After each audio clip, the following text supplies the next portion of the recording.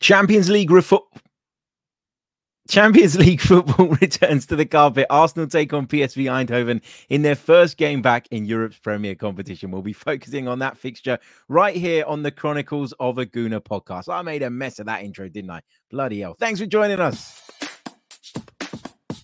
I'm Martin Tyler, and you're listening to Harry Symeou.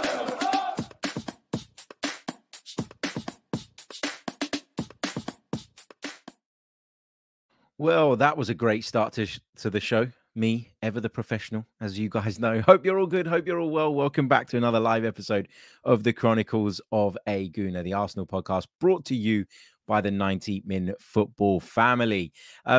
Really, really excited about this one. Really, really excited about the fact that we get to talk about Arsenal being back in the Champions League. Arsenal return to Europe's premier competition for the first time since the 2016-17 season. It feels like an age because it has been an age, but Arsenal are back sitting at Europe's top table. And I cannot wait to get down to Emirates Stadium tomorrow night, hear that anthem, take it in and watch the Arsenal hopefully pick up 3 points to start off Group B in the perfect fashion. As I say, hope everyone's good. Hope everyone's well. Thank you guys, as always, for joining me in the live chat. Always appreciate your company as we record these. It's always great to get you guys' thoughts and questions as well in the live chat box. It makes the show. I have to say that. It's the only reason that I can do a podcast by myself, because I've got that interaction constantly throughout the program. If you don't have that, then they'd be pretty boring, wouldn't they? Maybe they're boring already. You can tell me that. You can let me know. Let's say a few hellos to some of you joining us in the live chat at the moment. We have got Creambone. How's it going, mate? We've got Zed Tom, who says, good morning, everyone. Looking forward to a nice Europa League game on a Wednesday. Obviously, he's joking. We've got Temi, we've got Damien, we've got Fatality, we've got Wesbird, we've got Matt, who joins us from Chicago. We've got Osua Aboneni as well, who joins us, who says, we're winning the Champions League this season. I hope so. I hope so. And Wesbird says, we are back, baby. Come on, you Gunners. Big hello to Junior Gunner as well, who also joins us in the live chat. Don't forget, if you haven't done so already, leave a like on the video. You know what you're going to get by now. Like the video, subscribe to the channel if you're brand spanking new, and help us on our journey towards 30,000 subscribers here on the YouTube channel. Remember, if you're listening on audio as well, please do leave us a review. That really, really does help. So what are we going to be talking about on this episode of the podcast? We're going to be discussing Arsenal's return to the Champions League and what it means for the football club. We'll also look into what we can expect from PSV Eindhoven. We'll discuss our history against the Dutch outfit. We'll discuss our team. What do we expect Mikel Arteta to do in terms of team selection? What would I do in terms of the team selection? And I'll get some of you guys' thoughts from the live comments as well. We'll share a prediction and we'll do some Q&A. Now, at the time of recording this, it's important to note that Mikel Arteta is yet to face the media ahead of this one. That press conference is due to take place in around about 3.5 hours' time. We will reflect on that podcast in a bonus edition. Reflect on that press conference in a bonus edition of our podcast, I should say, which will be with you guys either later tonight or first thing tomorrow morning. So keep your eyes open for that one. It will be dropping in all of the usual places. What else have we got in the live chat? We've got a Junior Gunner joining us from the sunny streets of Southend. The weather has turned, man. I am wearing a jacket like the weather has turned. I went out last night at about, it must have been about 7 or 8 p.m. Went to meet some friends for dinner, and when I left the house, I thought, wow, it's okay. You know, I went out in a t-shirt and I was fine. By the time I got to where I was going, I was freezing, absolutely freezing. Thankfully, I had a jacket in the car. And today, I went to drop my little one off at school this morning, and I had to take a jacket again. It's windy. There's a little bit of rain here in North London as well. So not the ideal conditions, but I guess that's it for us, right? Summer's over here in the UK. Big hello to Frank, who says he's joining from Gothenburg in Sweden. Hope you're well, my friend. We've got Abdi, who's joining us. He's on the way back from uni. On the bus listening. He says it doesn't get better than that. Thank you, mate. You're too kind. Reefer mocking my intro. It was the worst intro I've ever done, probably. Well, maybe not ever, but it's certainly up there in terms of the recent ones. Right, let's dive into the content then. Without further ado, let's discuss what Arsenal's return to Champions League football means for the club. Arsenal are back. Arsenal are back dining at European football's top table, and I am buzzing. This is a competition that I really, really do adore, really, really do love. It's why I'm so annoyed at the fact that UEFA have decided to basically do Super League 2.0 in terms of the format next season. I think this is, as I say, the best competition in world football, and they're killing it by changing the format next season. Not a fan of the plan moving forward, which makes it even more important to me that we go far in it this year and that we get to experience it in full in its current format and in its current capacity. So that's the first point. I also feel like this is a competition that we've got unfinished business in as a football club. Now, obviously, we've never won the thing. We went to the final in 2006, where we were heartbroken by Barcelona in Paris. The Invincibles, in my opinion, should have gone a lot further in this competition. And I think, if you focus on that Invincibles period, there's no doubt about it. We were the best team in Europe at that time, but we didn't really manage to show that on the continental stage. And that doesn't quite sit right with me. That still, to me, feels like a massive missed opportunity. I'm not going to say that there should be a black mark against the Invincibles' name, because everything they achieved was fantastic. But if there was one, if you were being picky, if you were looking for something, that would be it for me. But look, I think the significance of being back in this competition for Arsenal as a football club is huge. I think that this is a competition that, if you're a participant in it, let me start that again. If you participate in this competition, it's massive for the club in so many ways. You want to be participating in it year in, year out. It's a competition that enhances our status as a football club, obviously brings clear financial reward, and it's a big sign, actually, of the progress that I think we've made over the last 24 months or so as a football club. But it's imperative that if you want to be considered as one of Europe's elite, that you are regular participants and you don't just get back in it for 1 year and fall out of it again, or spend 2-3 years in it. You want to be regular participants in this competition. Now, I think what we have to take into consideration is that is harder to achieve in the Premier League, where there are more clubs, I would argue, than most other leagues that can get into the Champions League, that have A, the resource, B, the quality, C, the infrastructure, etc., etc. You're seeing clubs like Brighton, getting into the Europa League, and obviously their next step, if they can make that jump, would be obviously to aim for the Champions League. You've seen Newcastle United, who have come out of nowhere really over the past sort of year and a half under Eddie Howe, under the new ownership, elevate themselves to a point where they're able to compete for the Champions League. And it's crazy because you think back to sort of the Wenger days, and we were nailed on pretty much every season to be in the competition. Finishing fourth was an achievement because of some of the off-field issues that we were going through. It wasn't the trophy that some people like to claim it was and all the rest of it. But at that point, you knew what you had to do, and you knew that you stood a pretty good chance, even with limited resources, even with the constraints that Arsene Wenger was working under at times. We knew we could do it, and most of the time we did. Nowadays, though, you feel like it's more difficult. There's no Tottenham in it. There's no Chelsea in it. There's no Liverpool in it. That's three of England's biggest clubs. There's no Chelsea in it. There's clubs that traditionally would have been in contention for it that miss out. And that's going to happen every year because of the nature of this Premier League. So I don't think it's as easy and it's as much of a given as it would have been in years gone by for Arsenal to be in the Champions League, but it's certainly what we got to be aiming for. We got to be aiming to be regular participants. We got to be aiming to be in this competition year in, year out. We're also likely to get a fifth Champions League spot next season, which kind of makes that a little bit easier because, of course, the increase in teams taking part from next season means that there's another spot up for grabs. And given England's performance in the coefficient rankings, it looks like that place is going to come to us. So it's very, very likely that we have a fifth Champions League spot, which helps in terms of that goal of being at Europe's top table, as I say, season after season. But I just think that this is so significant for us. And listen, it's been a long road to get here. As I mentioned at the top of the show, we haven't been in this competition since the 2016-17 season, which for a club of Arsenal's size is just way too long. It goes to show that if you do fall out of it, it's not that easy. It's not that cut and dry to get straight back into it. We've seen clubs bounce back really well over the years, and credit to them. But, we kind of went on a bit of a downward spiral.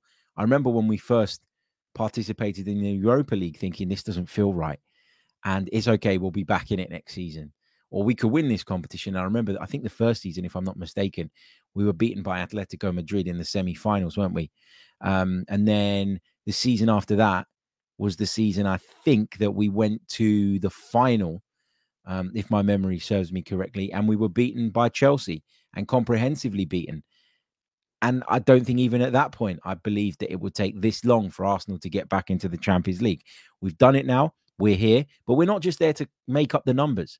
We are a side that went toe-to-toe with treble-winning Manchester City last season. There's no reason for us to fear most of the teams on the continent. Yet you're always going to get those big juggernauts and the reputation that comes with them, and the aura that comes with the likes of Real Madrid, for example, and your Barcelonas and your Bayern Munichs and all of that stuff. But in terms of levels, I think we should fancy our chances against pretty much everybody. The teams I'm most fearful of are the English teams. Now, some people will call me a Prem head for saying that, someone who believes that the Premier League is far superior. But I think that's been proven over the years. And listen, I'm not particularly comfortable with the idea of the Premier League having so much more finance than everybody else, that this disparity gets bigger and bigger. But it is the reality, and I think we have to accept that. But yeah, look, great to be back in. I'm going to take it all in tomorrow. I'm going to be down at Emirates Stadium nice and early. I've got plenty of work to be getting on with as well.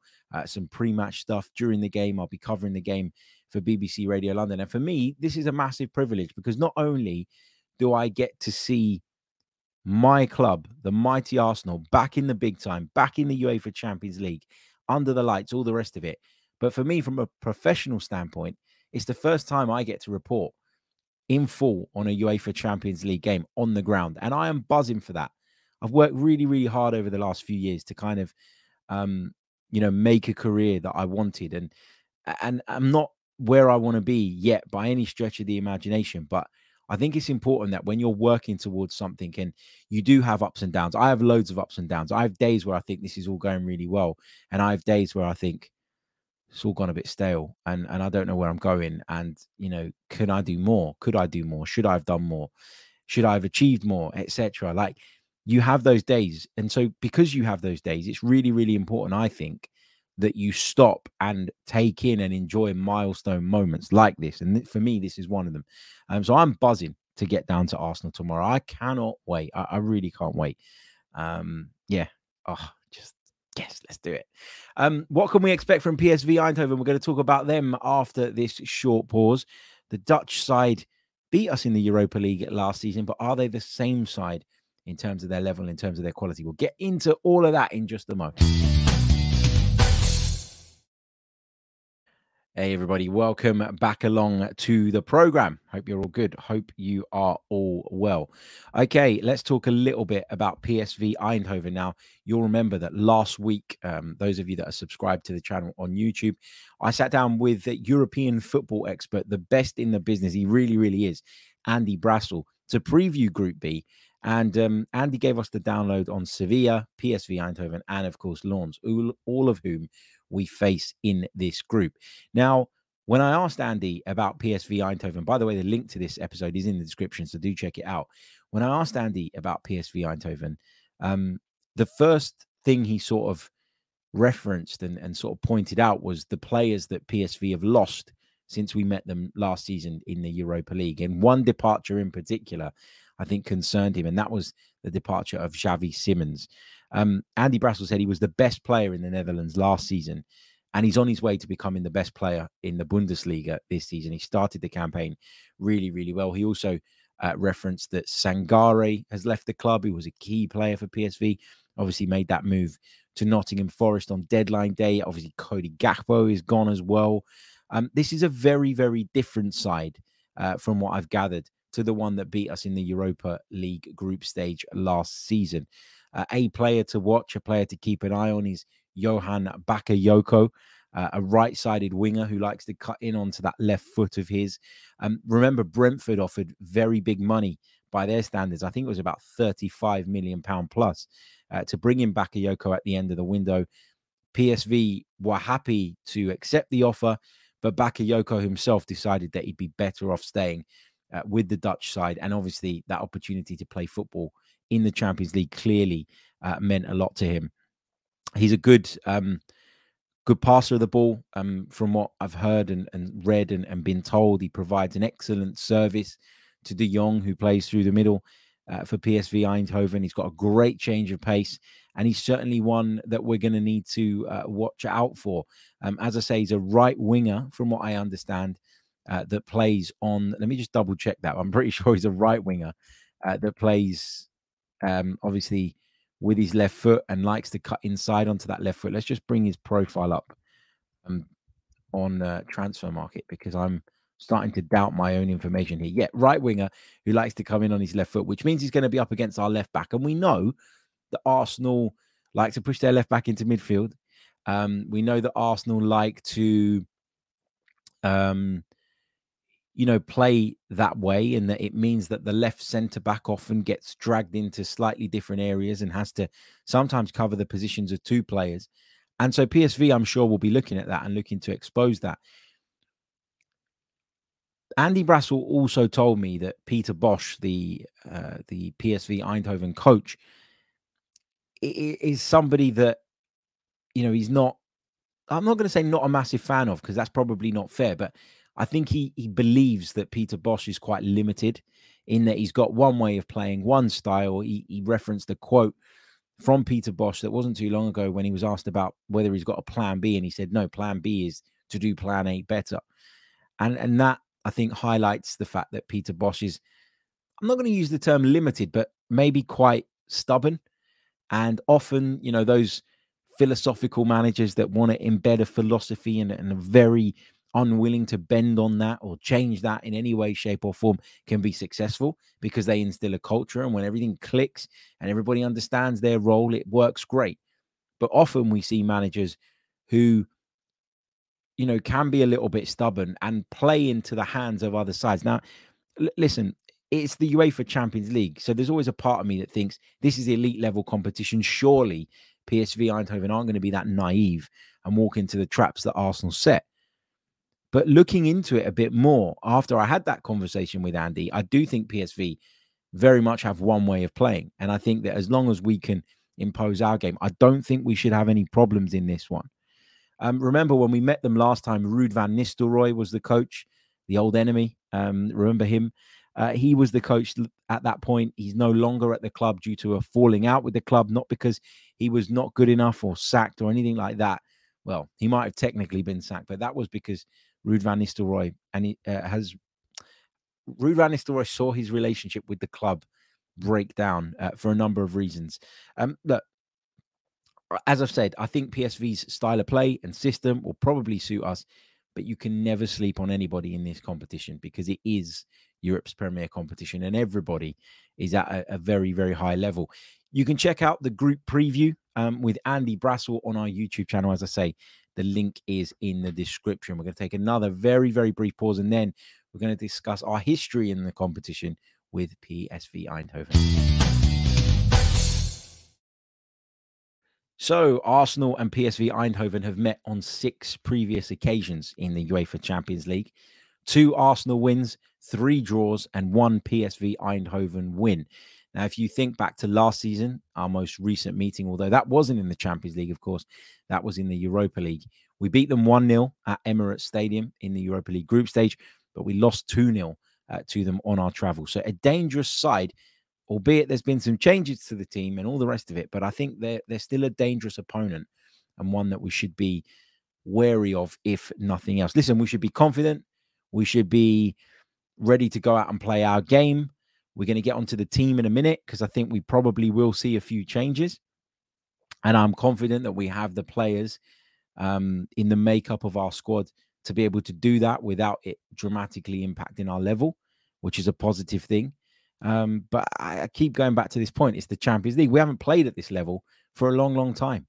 So it would be wrong of us to go in with any hint of arrogance or overconfidence. These are sides that are dangerous. They're in this competition for a reason, and they have all of the tools and all of the weaponry. And we've already highlighted Johan Bakayoko as one of their main threats to cause you problems. If we go over or back over to transfer market, then I'm just going to go onto the PSV Eindhoven profile page. Let me go over to the statistics section. I know you can't always gauge how good or dangerous a player is based on statistics alone, but Luke de Jong has got 9 goals in 9 matches at centre forward. Noah Lang, who joined the club from Club Bruges, a player that we've been linked with in the past, has got 4 goals in 7 games. Joey Veerman from central midfield has got 3 in 9. Ismail Saibari, 3 goals to his name. Just looking through these statistics, it really does look as though PSV Eindhoven spread the goals out throughout their team. And obviously, that makes them dangerous. Obviously, that means that we can't afford to be focused solely on one particular threat. It isn't about nullifying one player and therefore Bob's your uncle and you've done it and you've got the situation under control. So it's going to be a difficult game, at least in theory. There's a part of me that thinks that if we're at it, we can go out and beat them 3-4-0. Like, I honestly feel that way. But at the same time, we've been burnt in Europe before. We've been burnt in the Champions League before. We've been caught napping at times before, albeit quite a while ago, and with a different team. If there's one thing I've learned about this competition over the years, it's don't get ahead of yourself. So I won't be. Right. We're going to talk a little bit about our team selection. What is the best way to approach this game? Remember, as I mentioned earlier on, at the time of recording, Arteta is yet to face the media. So the question that we're going to ask at the moment is to rotate or not to rotate. That is the big question. I just want to take this one quickly, actually, from Ian, who is in the live chat at the moment. He says, coming from a Rangers fan who PSV put out in the qualifying, Arsenal should have far too much for them, in all honesty. An Arsenal B team should be beating them. Wow. That makes me feel good, but I'm still not going to get carried away. Look, I go back to that question, to rotate or not to rotate. That is the question. I think we will see some rotation. I think we should see some rotation. We've got the North London derby coming up at the weekend. Huge game. Massive game for us. Because not only are we in this situation where we almost have to win every single week in the league because we're trying to chase Manchester City, who we know are pretty much flawless or as close to flawless as possible, treble winners last season, as I mentioned earlier on. We also want to get off to a good start in this group. So I'm not going to sit here and say we should be making 5, 6, 7 changes, but I think 3, maybe even 4 changes are on the cards here. We know that Gabriel Martinelli's a doubt for this one. Again, we haven't had that confirmed that he's definitely out, although the likelihood of him being available, judging by the way he went off the other day, is very unlikely. I just think that 3, 4 changes is fine. The minute you go to more than that, I think you're risking upsetting the rhythm, upsetting the balance. And although the performance at Everton has come under fire from some people, actually, who claimed that we weren't very entertaining, I thought it was a really controlling and dominant performance. And I thought at times we clicked brilliantly. We moved the ball excellently. And I don't want to see too much disruption to the side, therefore potentially impacting and disrupting that. I'm going to share with you guys my screen now and present to you the team that I would go with. Now, again, I don't know what Mikel Arteta's intentions are. And again, I'll caveat this with the fact that we haven't had his press conference yet. But for me, the team I would go with, hold on a second. Why is this coming up like that? There we go. So the team I would go with looks like this. Aaron Ramsdale would come back in goal for me. Lots of debate around his future today. How predictable? We got a report this morning or last night from one of the newspapers saying that a number of clubs were monitoring Aaron Ramsdale. What? Because he's missed one game, for God's sake. There was another report saying that there are internal concerns about the way Aaron Ramsdale started the season. I mean, I didn't see those stories coming. But anyway, Aaron Ramsdale would come back in goal for me. I think he deserves to play in the Champions League. He was a big part of us working our way back into that competition. And I think, yeah, he should come in. I think he's earned that right. My back four would be White, Saliba, Kivior, and Zinchenko. Look, Zinchenko is one of those players that I want to wrap up in cotton wool because I know how injury prone he is. And we know how important he is to this team. And since we lost Jurriën Timber to injury, Zinchenko's importance increased even more. So there's a part of me that doesn't really want him to play because I'm worried about him potentially picking up a knock that sees him miss a big game at the weekend in the North London derby.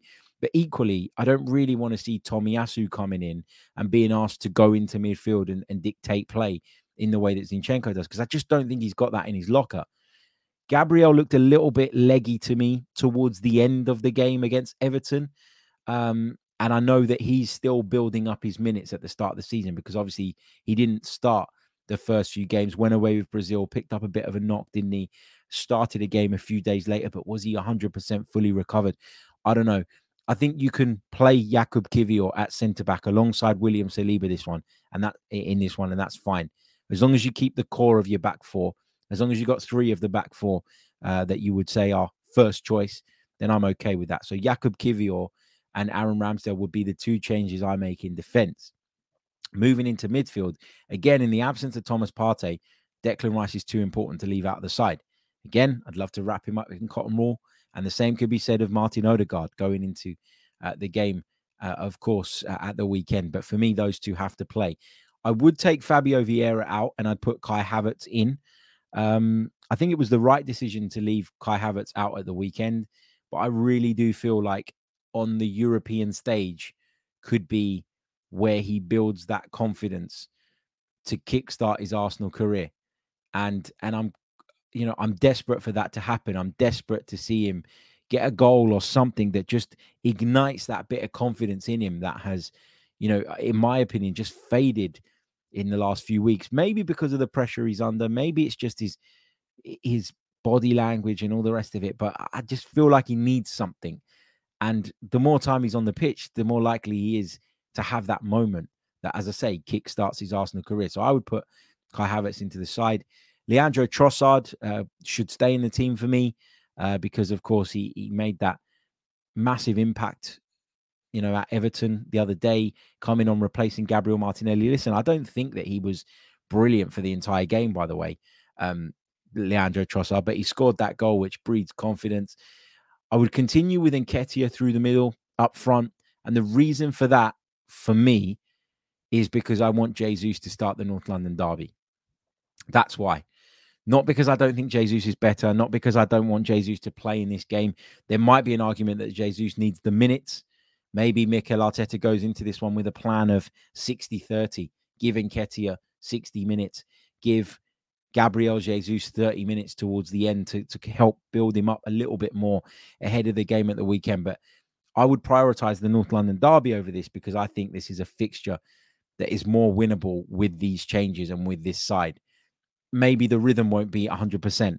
Maybe in making these changes, we're going to be a little bit disjointed, but I still think we have the quality on the pitch to beat these without coming across as arrogant or any of the rest of it. I think that we're more likely to beat these without being at 100% than we are against an informed Spurs side under Ange Postecoglou in a derby. The feel-good factor around Tottenham is massive at the moment, and that could play a big, big part. So, yeah, I think this is the team I'd go with. Bukayo Saka, again, I'd consider leaving him out, but we don't have anybody else. And without Martinelli as well, I'm even less sort of open to this idea. Listen, I hope that the Martinelli injury is not long-term. There's a couple of you putting in some interesting comments in this. Rizo says, I would start Emile Smith-Rowe and put Kai Havertz in at centre forward. That's an interesting shout. MM says Zinchenko versus Bakayoko. That's a no for me. Rizo also says, what about Jesus at right wing to give Bukayo Saka a rest? That's not a bad shout. We've talked about that option.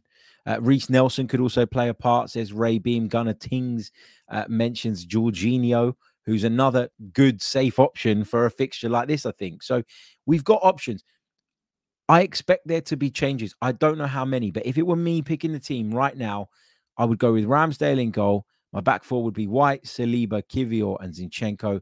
Rice, Havertz, and Odegaard will be my midfield, with Trossard, Nketiah, and Saka as my forward line.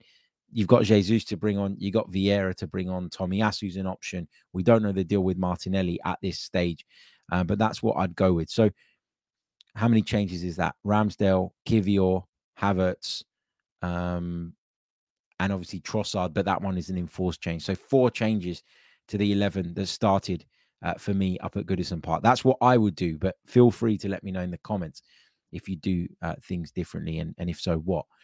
In terms of my prediction, I'm going to go for a 2-0 Arsenal win. As I say, looking at the rotational options and looking at the fact that I don't think we've really clicked that well at the start of this season anyway, I'm not expecting us to go and put 5 or 6 past them. We could, we're capable, we're good enough, we've got the quality. But for me, at this moment in time, you just get off the mark in the group. You just pick up the 3 points and you move forward. And that's really, really important. So my prediction is going to be Arsenal 2, PSV Eindhoven 0. Right, if you've got any thoughts, any questions ahead of this one, get them in the chat box now. We're going to take a really, really short pause, and then we're going to turn our attention to those. Don't forget to leave a like on the video, subscribe, all the rest of it. And if you're listening on audio, please do leave us a review. Back in a mo. How's it going? Hope you're all good. Welcome back to the show. It's the Chronicles of a Gooner. It's our first Champions League preview show of the season. Brilliant stuff. Sounds good saying that, doesn't it? I'm going to point out a match as well across, or a couple of matches that I would suggest you watch if you are at home chilling, watching Champions League football over the course of this next couple of days. One of my suggestions is obviously going to be the Bayern Munich against Manchester United match, but that is on at the same time as ours. So no Arsenal fans going to watch that. But a game to keep your eye on tonight, I think, is going to be really, really interesting, is the game between Milan and Newcastle United. That's going to be a cracker. I'm really, really looking forward to that. I've just heard before coming live on this stream that a Newcastle United fan was stabbed in Milan last night. Now, the police say that we don't know if it was football related. Hopefully it isn't.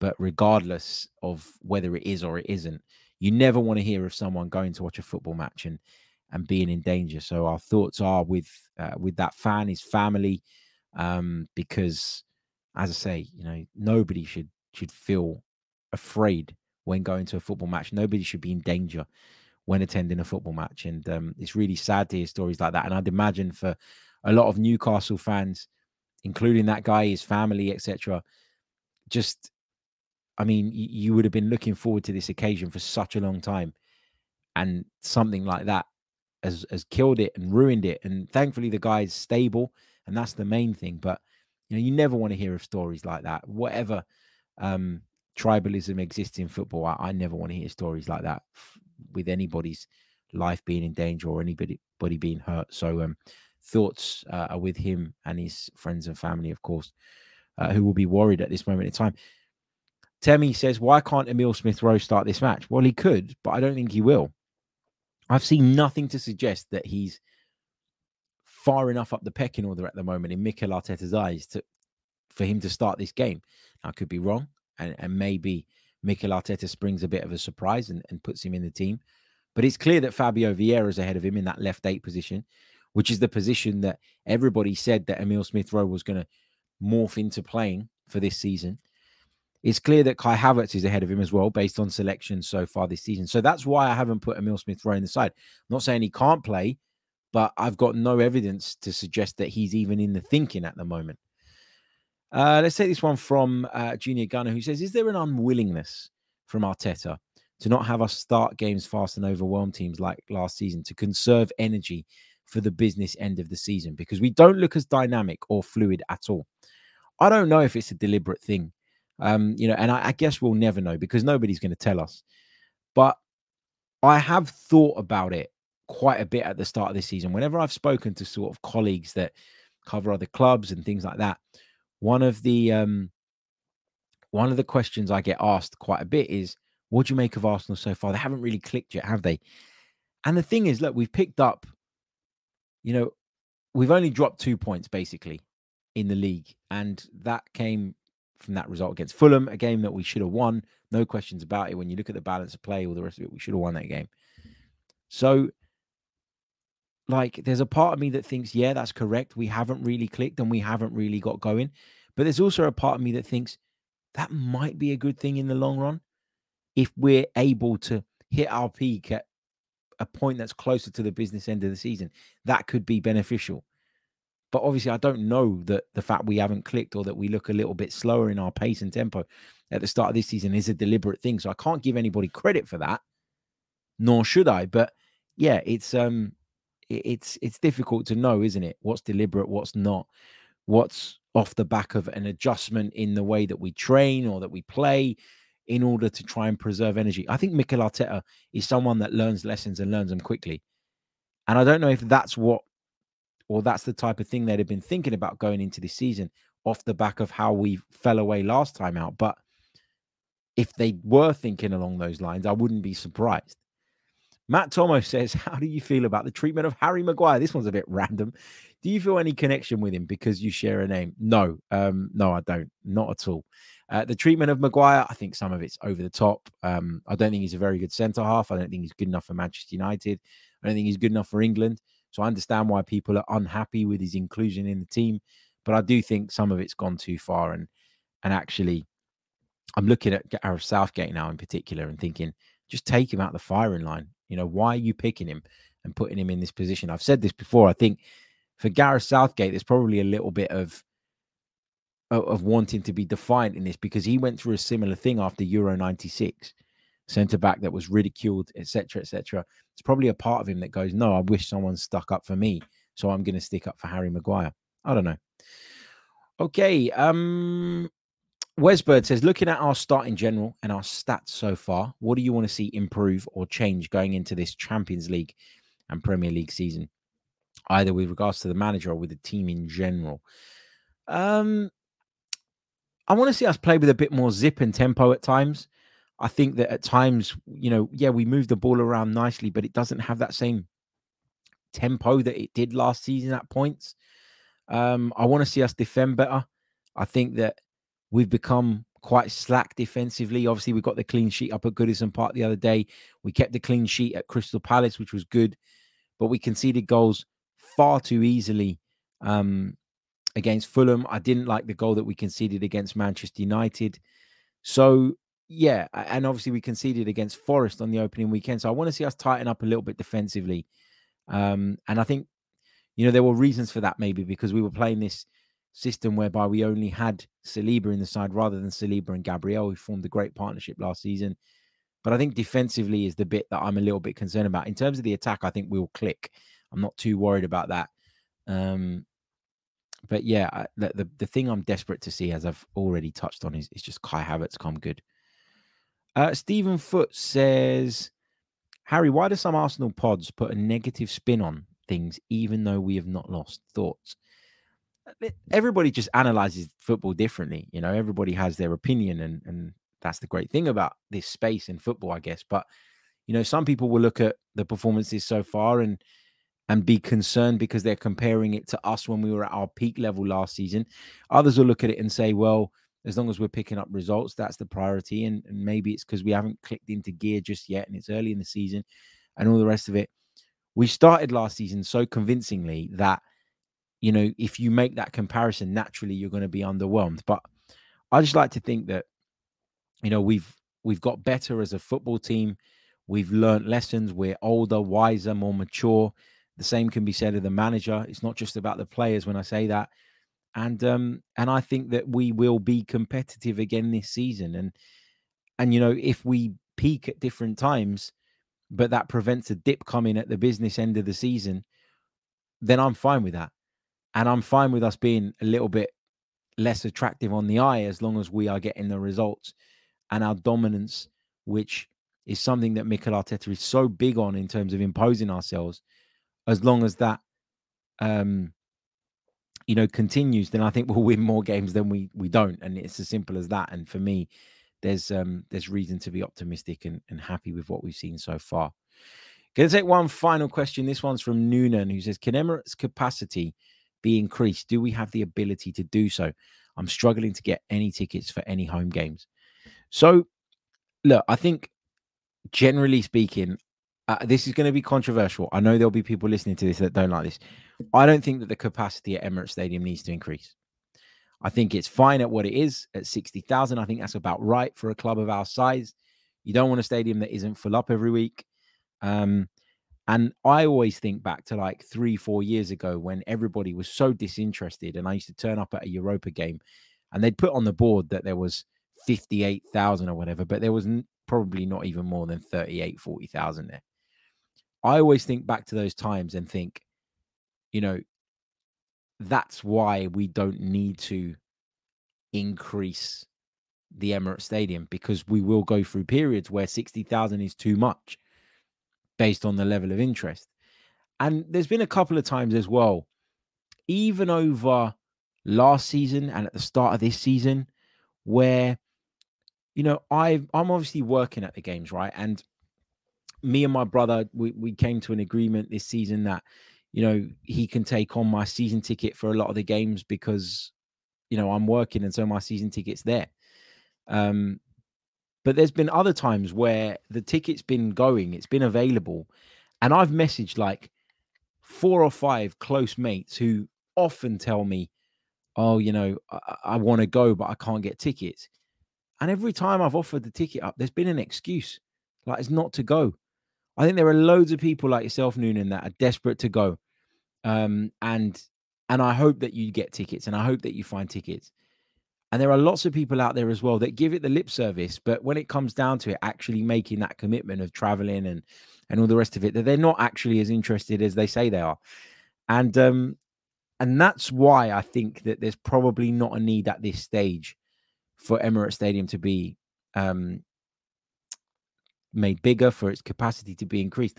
I think if we get 3-4 years down the line and we're still in this position where the ticketing situation is difficult and people are struggling to get tickets and all the rest of it, then fine, it's something that we can talk about. But I don't think right now, if I were the football club, I'd even be considering it. You'd rather have a full stadium where there's big demand than a big old stadium where there are empty seats and you're struggling to shift them. That's how the club will look at it, because it's not just about the value financially of selling more tickets. The fact that the tickets are so valuable right now and a gold dust, that's a great thing for the club, and it shows the club in a great light. I appreciate that there are loads of you that if I did offer you a ticket, you'd go straight away and you'd come down straight away and you'd do whatever you could to make it happen. But believe me, if you're going by just what you read on Twitter, there are a lot of people on there that complain about it week in, week out. But if you offer them a ticket, they probably wouldn't take it. And maybe that's because of financial reasons or because of work or whatever. But I think that for every person that says, I want a ticket and would go if that ticket was there's a person that says, I want a ticket. But when it comes to actually committing to going, maybe because they live further away or they have to take time off work, would not take it up. So that's why I don't think the need is as big as some people think. Again, that's not aimed at any individuals. And for those of you that really do want the tickets and really will use them and go, I wish you all the best. Generally, I wish you all the best. And I hope you can get tickets for the games that you want to attend. But believe me when I say, not just within my friend circle, but outside of that as well, there are a lot of people that give it and will be the first ones on Twitter to have a go at the club and say, this ticketing system is a nonsense and all the rest of it. But when it comes to it, they probably wouldn't go. And the other thing is, how can the club win on the balloting system? They can't, because there's no way of keeping the amount of people that want tickets happy. There's just no physical way of doing it. It's a really complex issue, and far more complex than I think people, would care to admit. So, yeah, look, it's not ideal. I know that. And I do have sympathy for a lot of people. But at the same time, I think there are a lot of people as I say, that give it the lip service, but when it comes to actually making that financial commitment or time commitment, would back away. And therefore, if you go and increase the capacity of the stadium and then you're struggling to shift an extra 5,000-7,000 tickets every week, the club will feel that that's not worth it, because it means there's empty seats, the optics are bad, all the rest of it. And anyway, right, cool. I'm going to leave it there. I realize I've annoyed a few people with those comments, but it's just the way I feel. I'm being honest. That's what I'm here to do. Anyway, I'm going to leave you guys to it. I will see you all tomorrow with some more content as we continue our build up to the Champions League. And of course, we'll bring you some reaction from that game against PSV Eindhoven tomorrow night. Hopefully, we're talking about a return to the competition with 3 points on the board for the Gunners. Like the video, subscribe to the channel if you haven't done so already. For listening on audio, leave us a review as well. Remember, you can check out our Group B preview with Andy Brassel. The link is in the description. I'll see you all next time. Until then, take care. Goodbye. I'm Martin Tyler, and you're listening to Harry Symeou.